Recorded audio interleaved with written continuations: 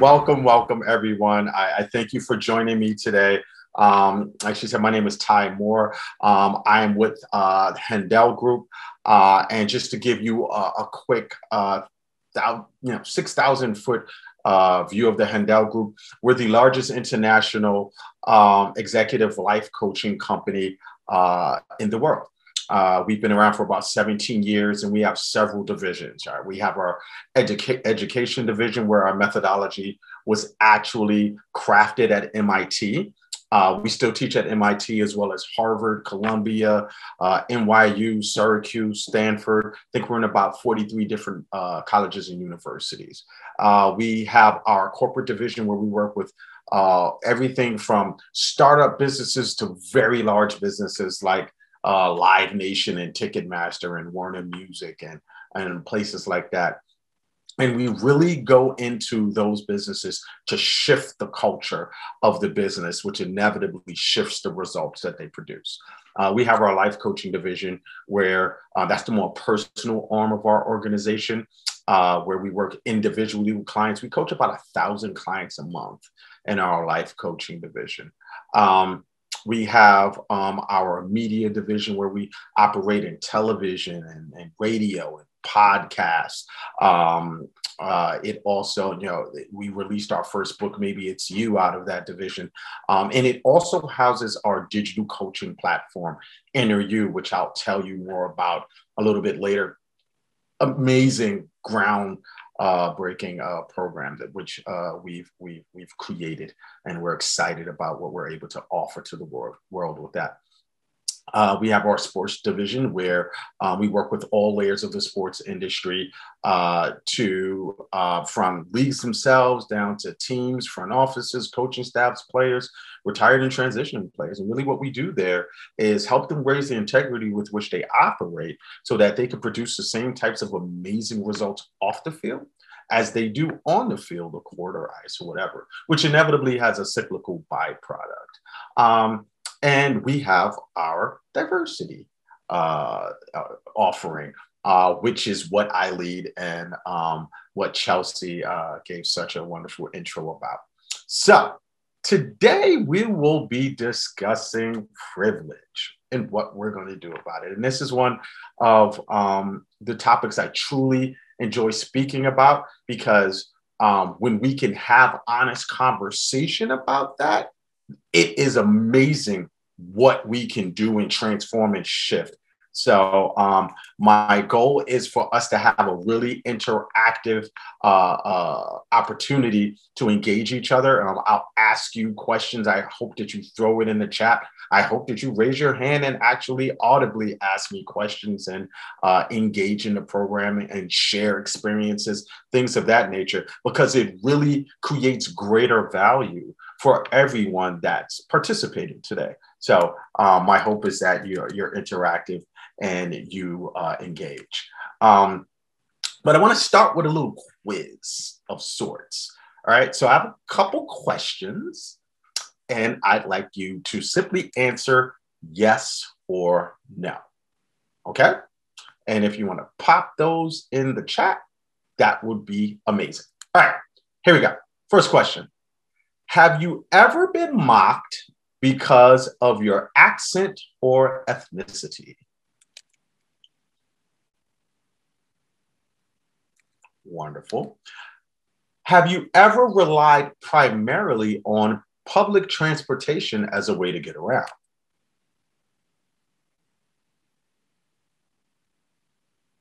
Awesome. Have you ever felt nervous at an airport security checkpoint?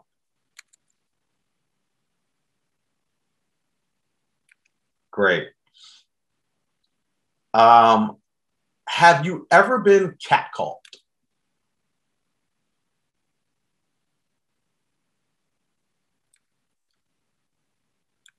Wonderful.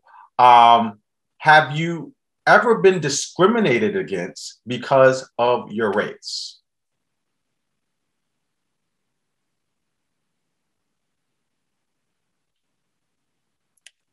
Great.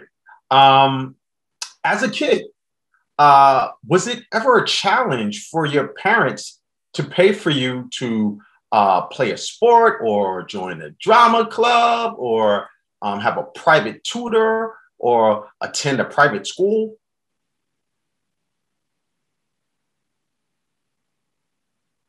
Awesome. I love all the interaction in the chat. You have me really excited today.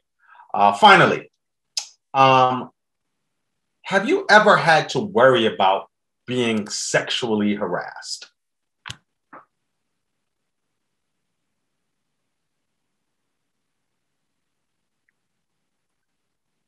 Thank you so much for your participation. All right, let's see how you guys scored.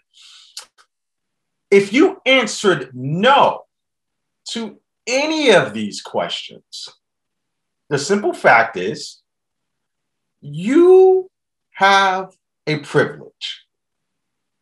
You exist in a seat of privilege.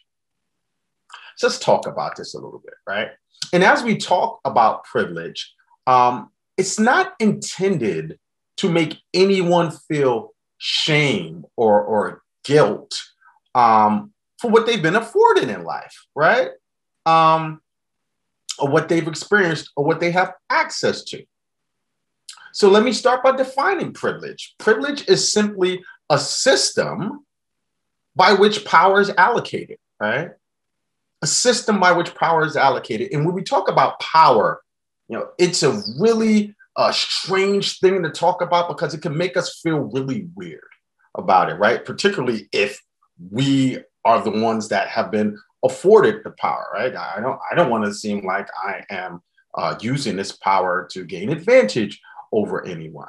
But the reality is this: we can't shift something, right, if we feel bad about it, right, or want to avoid it, right? At Handel, what we say is you can't author and feel bad at the same time. How we define authoring, you're authoring any area in your life where these three things are present, where you're happy, you're proud, and you're effective. Happy, proud, effective, right? We call it authoring because this is when you put the pen to the pad and you write the way the story goes, right? But the thing is this: you can't write the way the story goes. You can't author something. You can't make something happen while also sitting inside of a victim position. And that's what happens when you feel bad about something. So we need to, eradicate the feeling bad portion, right? And the reality is, in order to improve our world, we got to get real. We have to tell the truth and acknowledge the reality of things exactly the way they are. Okay? Now, what we need to understand about this is it's uncomfortable. Okay? It's uncomfortable. I'm going to say it. It is uncomfortable talking about privilege, right? But we can't deal with something avoiding the discomfort. Better yet, you can't grow inside of comfort. Whenever you're in your comfort zone and you decide to stay inside of it, you cannot grow.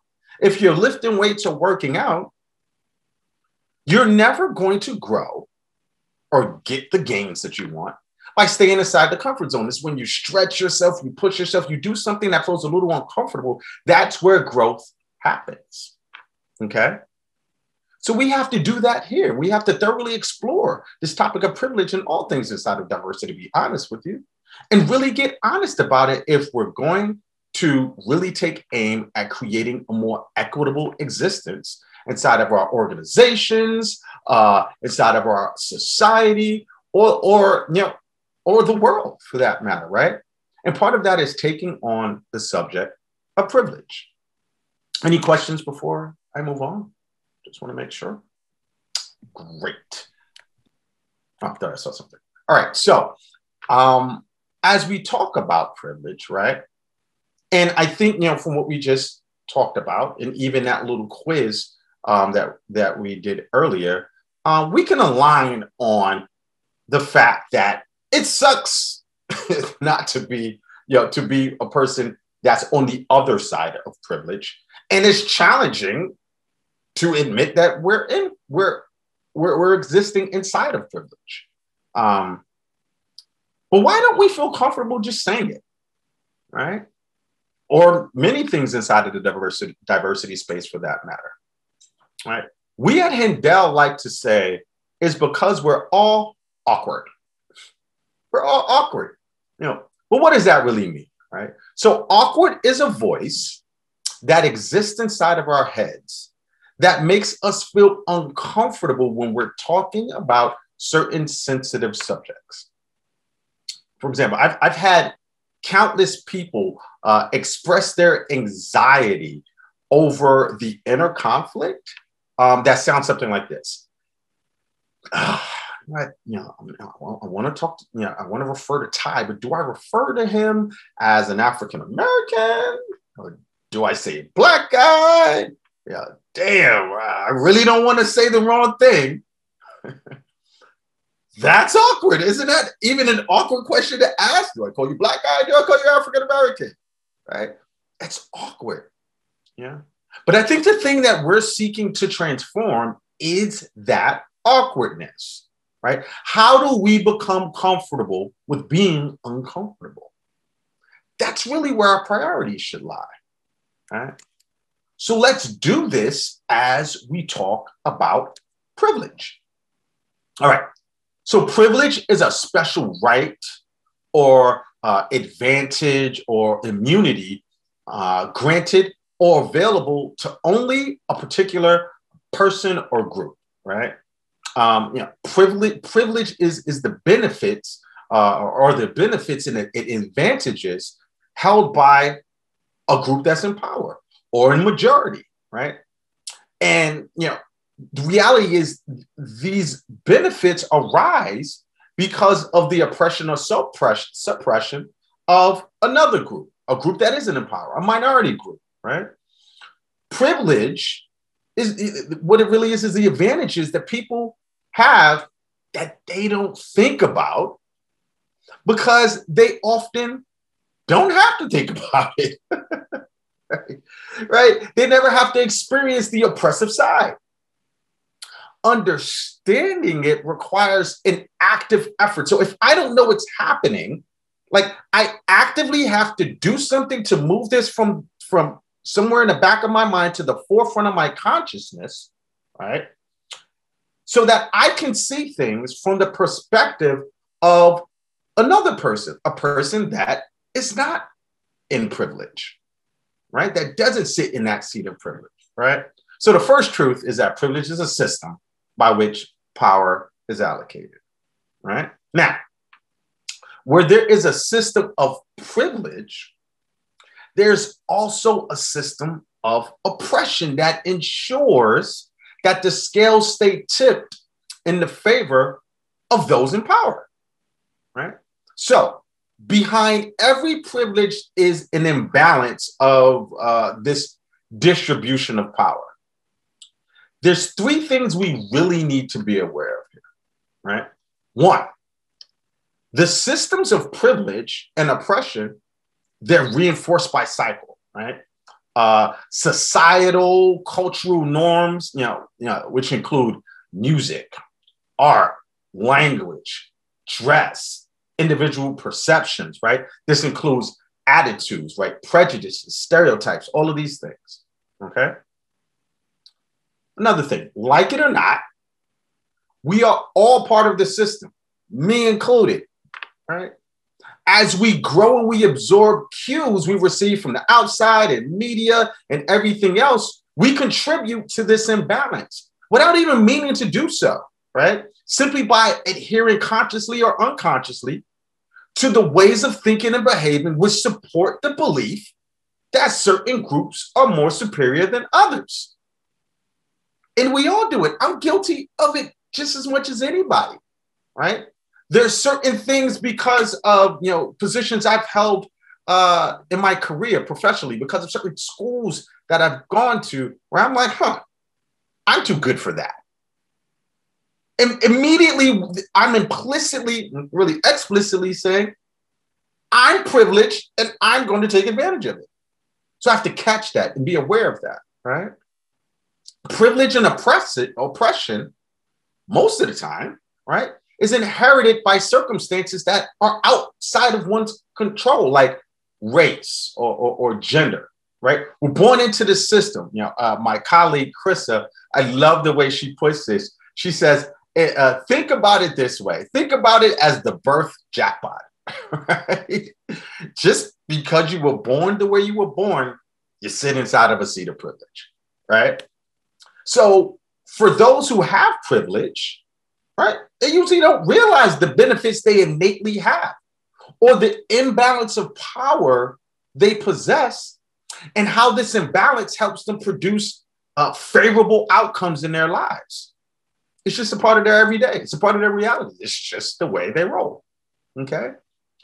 This is why making an active attempt at understanding it and checking to understand your privilege is important.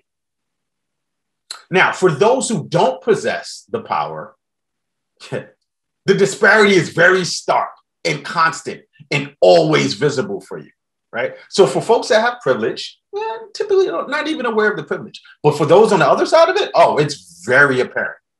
And it sits in front of you every day, right? There is an imbalance of many elements that impact power, including authority, control, influence, right? All of these things lead to a marginalization and underrepresentation in everything, in our companies, our communities, society, you name it, our academic, facilities, everything, okay? The misunderstood part is no matter what, no level of imbalance of power actually benefits anyone in the end, right? When women are marginalized and sit outside of privilege and are oppressed because of that, it impacts their families, it impacts their household, including the men. That creates a greater burden, right? So it's a whole cycle that takes place. No one really wins, right? That includes ethnicities and cultures and everything else, all right? Okay, any questions about any of that? Don't see anything in the chat. Okay, I'm gonna keep on keeping on. All right, the next truth is that if you have privilege, it doesn't mean that life has necessarily been easy or that you didn't work hard for what you have, right? It simply means that you've benefited from this system that allocates power disproportionately, right? It's just what it is, right? Also, privilege is not all-encompassing, right? It's not a static thing. Privilege is circumstantial. For example, I grew up in the South Bronx, New York. I saw my NYC person over there. I grew up in the South Bronx, New York during the crack epidemic. And the environment was just, destroyed by drug abuse, drug dealing, violence, all of these different things. I grew up on welfare and public assistance and WIC, women, infant, and children. I grew up, going to the store using food stamps. I don't think anyone would say I was privileged. I absolutely operated on the other side of privilege that was supported by an oppressive system. Okay. Fast forward some years, due to some people that really saw potential in me, and due to some work on my own, I was able to do well scholastically, which culminated in me getting my master's degree from Harvard University. All of a sudden, I was on the completely other side of privilege. It's circumstantial. That's how it goes. A woman can walk down the street of, a certain neighborhood in New York City and feel very nervous, or pretty much any city in the United States, right? And feel very nervous about her well-being and her safety. I never feel that way. I am 6'1", 215 pounds. I go to the gym often. I feel really comfortable walking down the street. I have privilege, but the circumstance shifts. I'm often petrified when I see a cop car with his lights on behind me, because I know that I'm on the other side of privilege at that point. So privilege is circumstantial, no matter what, right? And most of us, right, will find ourselves in that same type of dichotomy, which is why when I asked the questions earlier, you saw yeses and nos and yeses and nos and yeses and nos. You answered no to some questions and yes to some other questions, right? Because it is this dichotomy that we live in, right? Privileged in one setting, not privileged in another, right? What we have to admit is we all have privilege in one setting, right? And we have to acknowledge that where we have it, right? When we can do that, we can actually see where we have it, we can do something about it. And we can do something about the system, and we can do something about the folks who sit outside of privilege, okay? All right. I got a question in the chat. Awesome. All right. It's from isn't it our understanding of privilege relative? Privileged over whom? Do Americans consider enough how much power and wealth they have over the rest of the population in the world? Who is responsible for determining this relationship, considering who is privileged, who is privileged?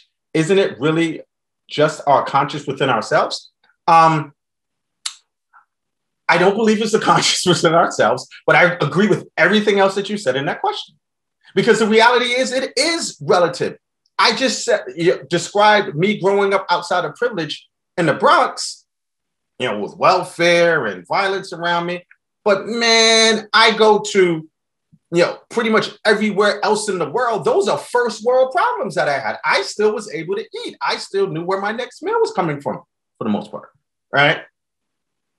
So it's that underscores the point that I was just making, that privilege is circumstantial.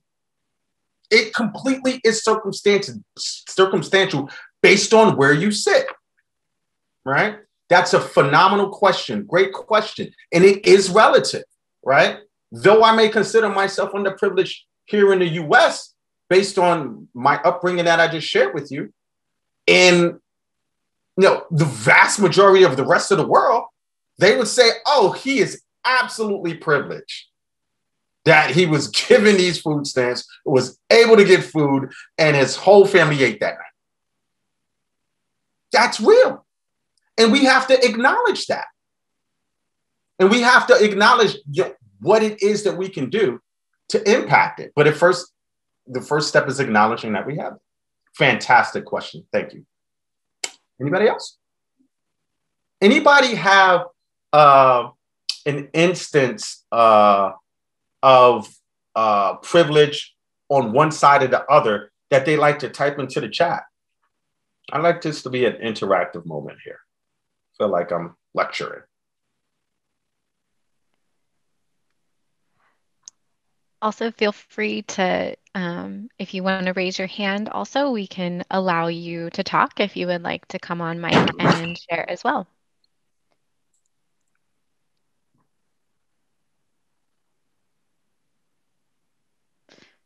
I saw something pop up. I thought it was a question. Amy. All right. I've had many privileges of race, class, and education. Thank you so much, Amy. Thank you so much for that. And the reality is, acknowledging it only puts us in the position to do something about it, and to also have a heightened level of empathy for folks that sit on the other side of privilege. Thanks, Amy. Anybody else? Y'all making me work hard today. Cool beans. I thought that's something. All right. So I think the point I want to make now is, the reason we don't talk about privilege is because, and this is not us here, this is everywhere, right? Is because we know that on the other side of privilege and advantages is someone else's disadvantages, and oppression, right? And for the most part, we don't want to be seen as people who benefit at the expense of others, right? It's really awkward, as we talked about earlier. So we try to downplay it and be defensive. Bridget had something to say. Okay. Very interesting to me that my privilege is definitely not linked to what circle I'm in that day. I'll give an example. Okay, I'm going to wait for Bridget's example. While I'm waiting for Bridget's example, I'll jump to, okay. She just said, as a Black woman, when I am in my community of friends and family in the community I grew up in, I feel a certain level of power and belonging. It's circumstantial. Absolutely. Anything else you want to share there when you're not in that community, when you're not around, that? However, great. When I have been in certain work situations, it's been different. By the way, guys, this is a great point that she makes. This is why we tend to try to surround ourselves with people who look like us. Because it feels uncomfortable to be outside of that privilege. So I want to make sure I'm in a space where I can. And what that does is dilutes what it is that we offer the world. And this is the poison of not acknowledging and doing something about privilege. Great. Jenny Poon said, how do we not get burnt out from the constant awareness of being oppressed? As a person of color, the daily trauma is hard to compartmentalize. For sure. For sure. The thing is this. I have been there. Trust me. I have been there, and I have been at that end of the day where it's just like, you know what? Skip this. I'm tired of this BS. But the reality is, I have to operate solely based on my own personal integrity. And how I define personal integrity is when your head, your heart, and your actions all align with your highest values. Head, heart, actions all align with your highest values, right?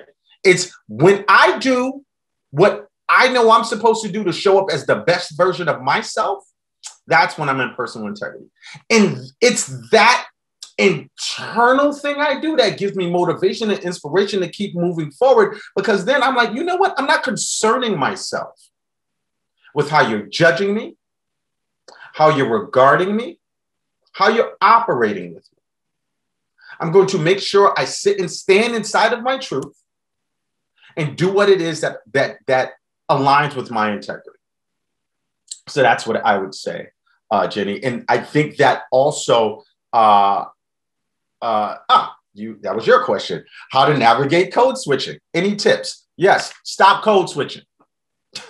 Stop code. I tell you, you'll see me in so I'm an executive here. I've been an executive for the greater part of the last 20 years of my life. I will be with the high executives of Live Nation, and I'll be like, hey, what up? How you doing? Nah, this is just me. I'm chilling. You know why I say I'm chilling? Because I'm chilling. Because that's what I do. The reality is the burden that you speak to, Jenny, is the burden of assimilation when you have to code switch. Because the only reason I'm code switching is so that I can gain acceptance from someone that's in a seat of privilege. But as I'm code switching, it actually takes me out of integrity. All right? Now, there's appropriateness to what you need to do. Like, you're not going to hear me curse it up here on this webinar, this seminar, but I'm absolutely going to laugh. I'm absolutely going to be very much who I am. Yeah, Stacy could come on and be like, yeah, that's very much who Ty is all day, every day. Because this is who I am. And I'm not going to code switch for anyone because it creates an undue pressure and burden on me to act as someone other than my true and authentic self. So now I'm having to manage two different identities, and that is taxing. Stop managing it. Do not manage it anymore.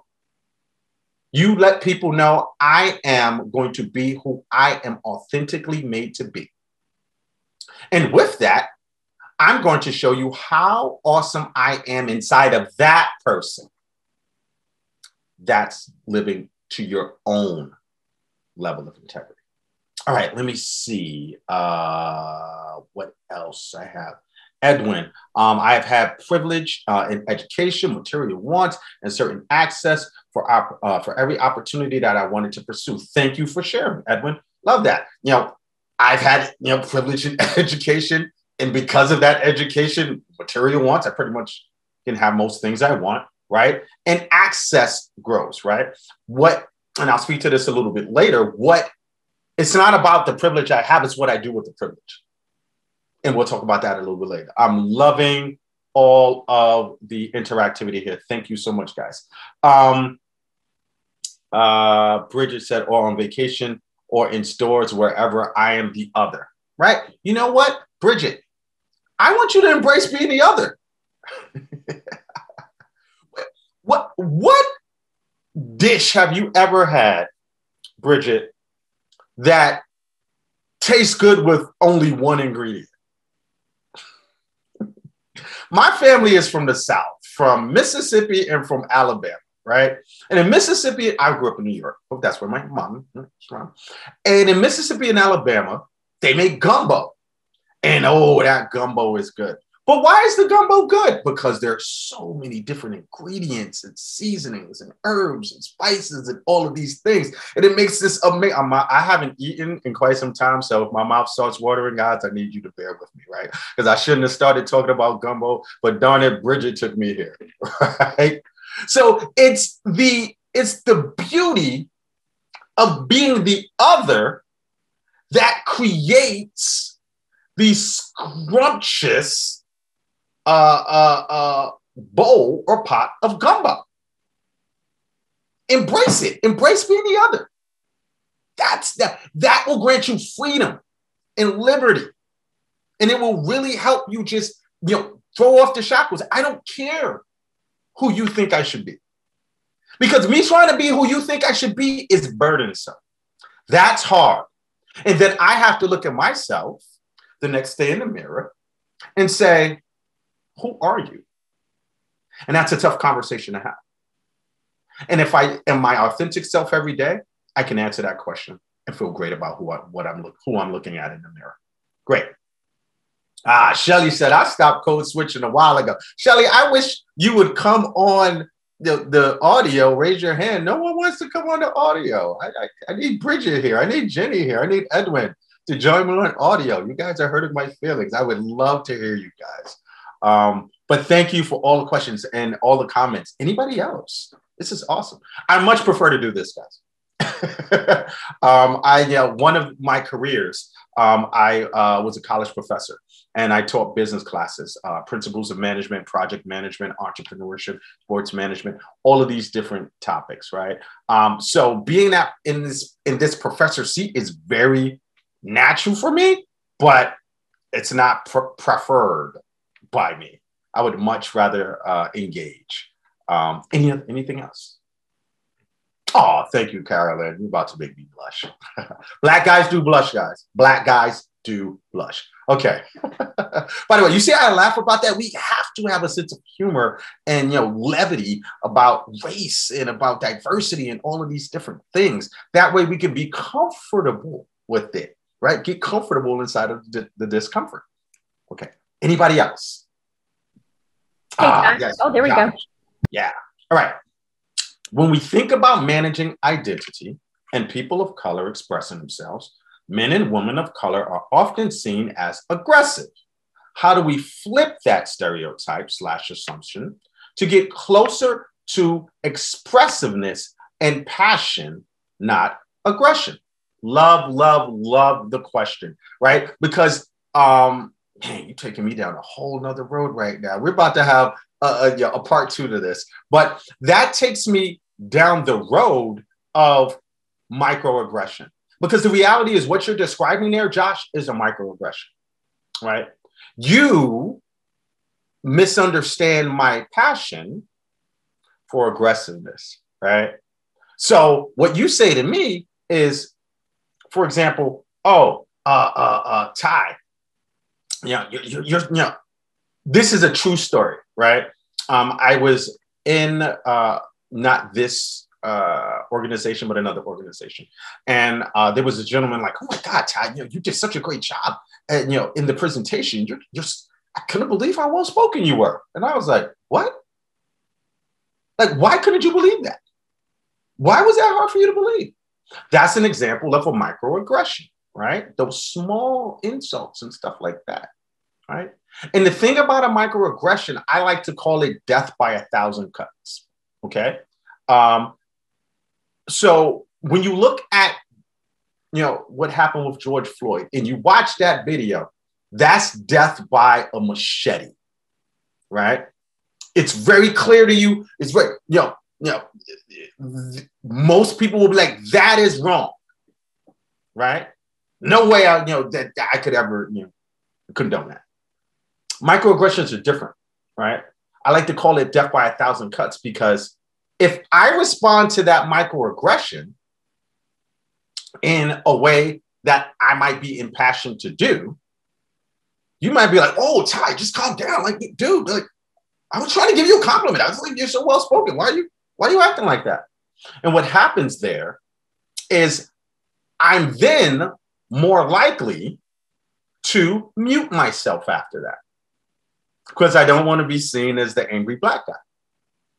So what happens is time after time as I'm doing that, I'm actually killing a part of my voice each time, thereby being death by 1,000 cuts. So what happens is, or what you need to do, is actually speak to it. Like, you know what? It's interesting that you had the impression that I was aggressive. But really what it was is I'm very passionate about this topic. And in my culture, right, culturally, passion looks like this. So educating folks does 2 things. Number one, it frees you. It frees your voice. You're not muting yourself. And that's liberating.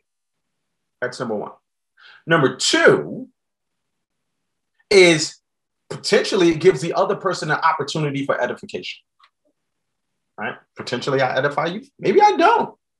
Either way, I'm going to be authentically me. And I'm going to use my voice. So that's my answer to that. Okay, Sue, other than being our authentic selves, how can we help those who are not privileged in a certain circumstance? Sue, you are stealing my thunder. But I'll jump to where I was going to go. One of the things that we can do, then Amy put stars. If we sit in a seat of privilege, first things first, acknowledge it, right? First things first, acknowledge it. Second thing that we can do is use our privilege as a value to those who are not in the seat of privilege so that we can ally with them, right? So that we can create this spirit and this relationship of allyship so that our privilege can then be transferable. That's what we can do, right? And there's millions of ways to do that. But that's what we can do for folks that are not privileged in a certain circumstance that we find ourselves privileged in, is extend our privilege. Awesome. Loving this. Right. Amy, you just do stars. Not quite sure what it means, but I hope it means something good. Ty, I'm going to ask you a question, and then we have Edwin raising his hand also. Awesome. So we have a question. One of our attendees asked, I work in academia and admins are resistant to getting a third party are resistant to getting a third-party DEI audits or hire training. They want to do it themselves with surveys and internal workshops. How do you convince the admin people to put money down and convince that it needs to be external? It's a great question. It's a wonderful question. So I do lots of DEI training, and the first thing I do in my DEI training, I introduce myself, then I jump right to the business case, right? Before I even get to the training, actually, when I'm in the proposal stage, right, I go to the business case. All right, so let me show you what are the pitfalls of businesses and schools and organizations and everyone else who don't do what's necessary in the space of DEI and DEI training. As it relates to the audit or the assessment, there's so many use cases, because I've actually developed organizational DEI assessments myself. So I'm the third party. Call on me whenever you need. But there are so many use cases out there and so many stories of organizations that chose to do it in-house, and all of the blind spots that they weren't able to recognize because they were looking at the entire process through a certain lens that would not allow them to really comprehensively understand the experience in the organization, right? So it's about showing them the business case of, if you miss these things, understand the peril which you make yourself available to. That's the best approach to that. And then you said Edwin had his hand up? Yeah, I'm going to allow Edwin to talk. So Edwin, I'm going to go ahead and you can come and unmute yourself if you would like. Can you hear me? Yes, Edwin. Yep. We got it. Hi. Okay. Yeah. So I have a question about, so acknowledging privilege, as we discussed, is really important in establishing a lot of important relationships and structures and rules and fairness and equity.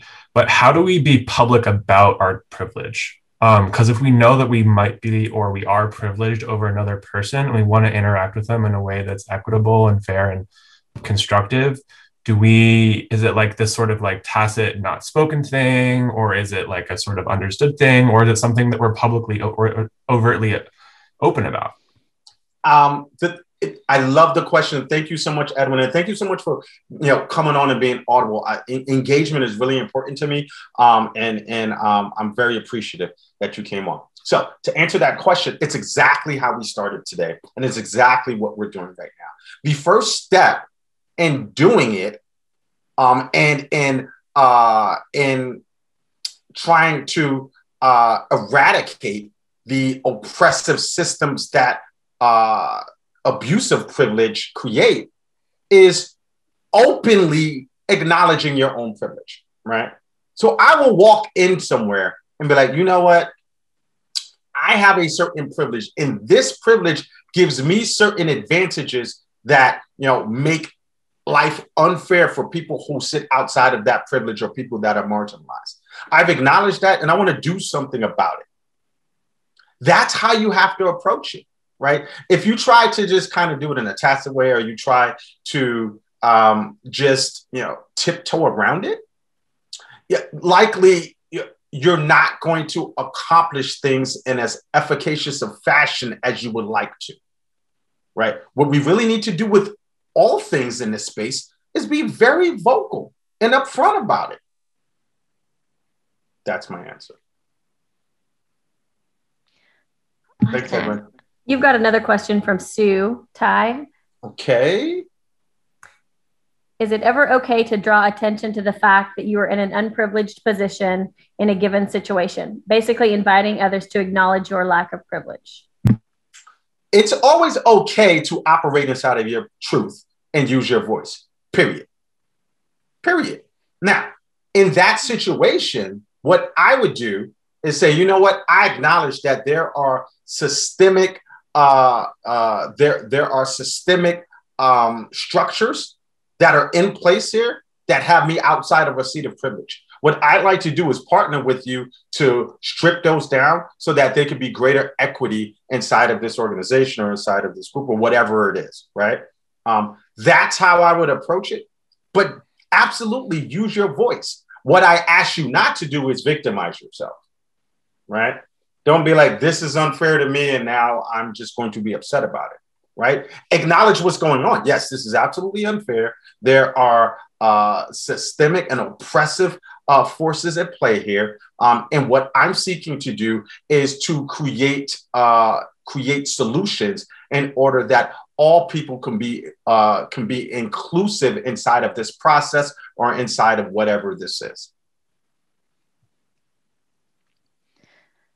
Awesome. We also have Chris that raised his hand, or Chris, I'm not sure if you're a he or she or non-binary, so I'm just going to allow you to talk.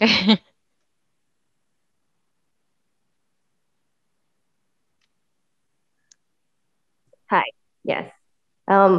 So on the topic of like calling out privilege and acting on it rather than being passive, I do see a lot of my colleagues and friends who are scared of doing the wrong thing and being on the whole other end of the spectrum. And so what are some questions to ask ourselves when maybe that fear of saying the wrong thing creeps up? Got it. So it's interesting. I do a whole thing on how to have hard conversations about diversity. And one of the things that I always say is first things first, approach every conversation in this space with respect. Have respect for the sensitivity of the conversation on both sides. That's number one. Number two, whatever preconceptions you have, put them aside, right? The reality is we've all had experiences that are real to us, but there's an experience on the other side that we may need to make ourselves available to, that we need to take into account. So let's put our preconceptions aside. Next, examine your motivation. Examine your motivation for why it is that you're looking to engage this or have this conversation. That motivation will be very telling for you as you go about having the conversation about whatever it is. The next thing, and I said this earlier, embrace being uncomfortable. Embrace this. This is not, if you're looking for everything you talk about, particularly in this space, to be comfortable, nothing's going to change. That's why the step before that, I said, examine your motivation, right? Right? If your motivation is fine, then you have to accept the discomfort that comes with this conversation. So that's what I would say. Thank you. You're welcome. Thank you, Chris. Stacey, I'm going to turn it over to you. I think you had some questions in the chat, and then I know we have a question from Terry, as well as Angie is raising their hand to talk. So I'll turn it over to Stacey to ask the next question, and then I'll ask Terry's question, and then we'll turn it over to Angie. Oh, sure. I think he had covered what was in the chat. So okay. I was just I'm looking at Terry's question now. You want me to go ahead and ask that one? Sure. Great. Okay. Ty, you've got from Terry in the Q&A. How do we teach children about privilege? Would you use the concept of fairness? I would teach children, and I actually do. I have children. I teach my son about privilege, and I teach him that by going to soup. I take him to a soup kitchen, right? And I take him to, feed those who are less privileged. Every night when we have dinner, and, not to get religious or anything, but when we give our thanks for what we have, my son always, and he's 4 years old. He's 4 years old. He always says, I hope that others who don't have this, can have it and do better, right? So he's already making the identification of, there are folks that have stuff and there are folks who don't have stuff. And the folks that have stuff should, hope for better for the folks who don't have stuff. And really, that's what we're supposed to be doing as adults. That's really, and if we can do something about it, let's do something about it. And that's why we go to the soup kitchen. So I think kids learn through example, right? We can talk. Kids learn through example. So those are the things that I do with my 4-year-old, for him to understand, the principle of privilege and many other things, thankfulness and everything else. Awesome. I'm going to turn it over to Angie now. So Angie, you can go ahead and unmute yourself when you're ready. Yeah, hi. This is Angie from Colorado. Thank you so much I really appreciate so much that you've shared. And I really appreciated your kind of focus of, like saying, yeah, if someone is on the other side of privilege and not, suffering from lack of privilege, it's good to speak up about that, but then also not to kind of fall into, I guess, a victimization mentality. But I just wanted to know your thoughts, especially about the idea of like the welfare system, for example, because it sounds like you have experience with that. And sometimes people that I try to talk to and try to raise awareness with about privilege and those kinds of issues will, the one thing they'll say is that, oh, well, the welfare system hasn't worked. So, why should we try to help people, or, that kind of thinking. I was just wondering if you could speak into that. Absolutely. And I think that's a very poignant question. And even a observation that you've made regarding the welfare system. Being on the welfare system, yeah, it is not a perfect system. It just, that the reality, it isn't, right?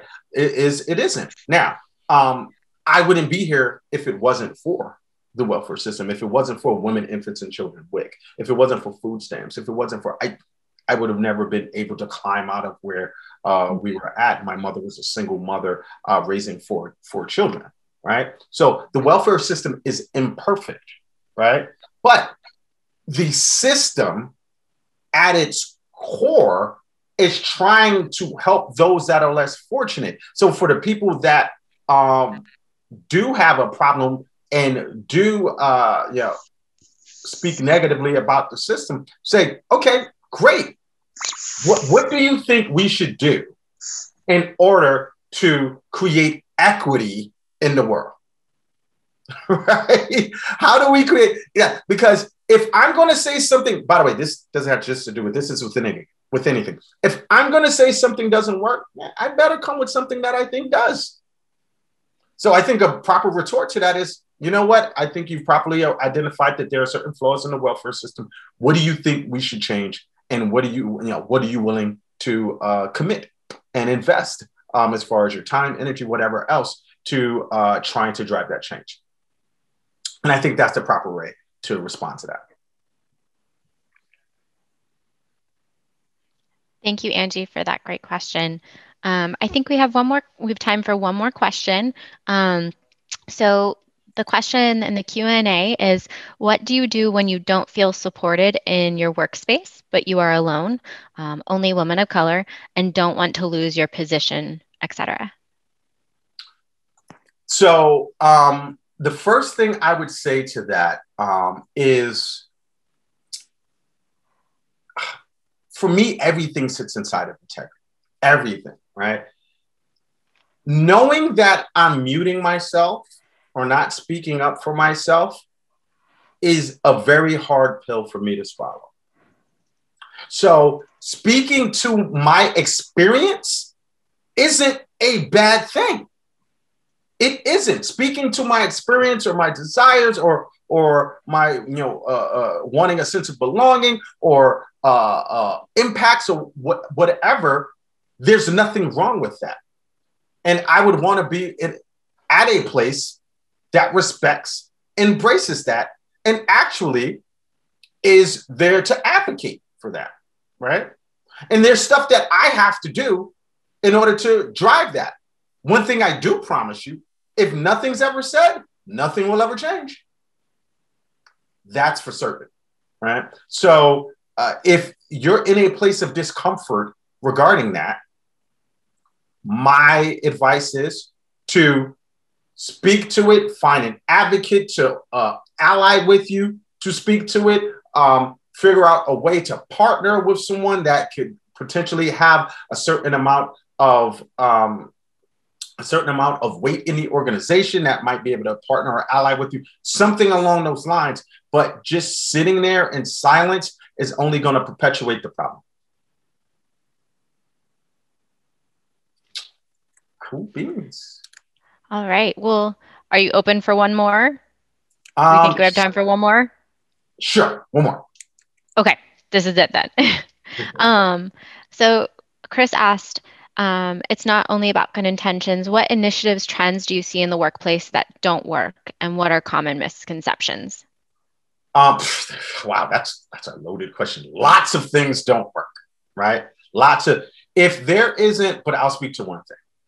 If there isn't alignment and a buy-in from leadership, most initiatives are going to fall flat. There needs to be alignment with leadership. And the way you get leaders to align with anything is dollars and cents, right? The reality is the workforce is changing. There are studies that say that Generation Z, Gen Z, the next level of professionals coming up, over 60% of them, I think like 68%, say that organizational diversity and inclusive cultures and things of that nature are going to be paramount in how they determine where it is that they're going to work moving forward. Right? That's not something that an organization can sacrifice. That's something you might want to align yourself with, right? So it's those things that you have to get the leadership on board for and get the right level of partnership with them, and or the right amount of groundswell as far as dissatisfaction in a particular system that exists inside of an organization that's necessary in order to really produce impactful change. Thank you, Ty. That's all of our questions. Cool beans. All right. That is our time. So as I leave you guys, we just touched on some really impactful topics. I thank all of you for coming into the chat and jumping on audio to engage. It was really powerful, and I think it created a richness that this topic really deserved, right? Right. So what do we do with all of it now? How do we author? Remember, I talked about authoring earlier. How do we author and design, how we will live in the world, right? How do we properly identify our inner dialogue, what's going on in our head, and leash it when it doesn't have us showing up as the best version of ourselves, which we talked about multiple times today, right? How do we have the hard conversation about these really sensitive topics, which was an undercurrent of many of the questions that was asked today? How do I have a hard conversation about this? How do we have these conversations? Well, we've created a truly amazing digital coaching platform called InnerU. I teased it a little bit earlier, which is our self-guided online coaching course. And it not only does it allow you to do the self-guided thing, but it comes with a community, right? And a free private coaching session and a 6-week boot camp that will walk you through the first 4 modules because there are multiple modules inside of the program, right? So with that being said, InnerU is pretty awesome, right? It'll allow you to, really, it'll give you the tools to stop really playing small in many really huge areas, right? Including your career and otherwise. And I already talked about it comes with a career and all of that. This is like getting InnerU is like the equivalent of 15 private coaching sessions with me or with Lauren Zander herself. She's actually the founder of the Handel Method. And this is what you get with InnerU. You get 1 free coaching call with a HD certified coach, someone kind of like me. You get access to a masterclass, a 6-week coaching masterclass launching in May. And that meets every week for 6 weeks on a Zoom call, similar to this. You own the coaching program for life. So you own the license for life and can do it as many times as you want. Normally the cost of 15 coaching sessions with me, that's in the thousands of dollars, right? So we've created this because, sometimes that doesn't fit into folks' budget, right? So for everyone that is interested, they can really get these tools and live inside of their dream for a retail price of $650, which is a one-time fee for a lifetime subscription. But we're running a special right now, particularly for you guys that are on here with me right now.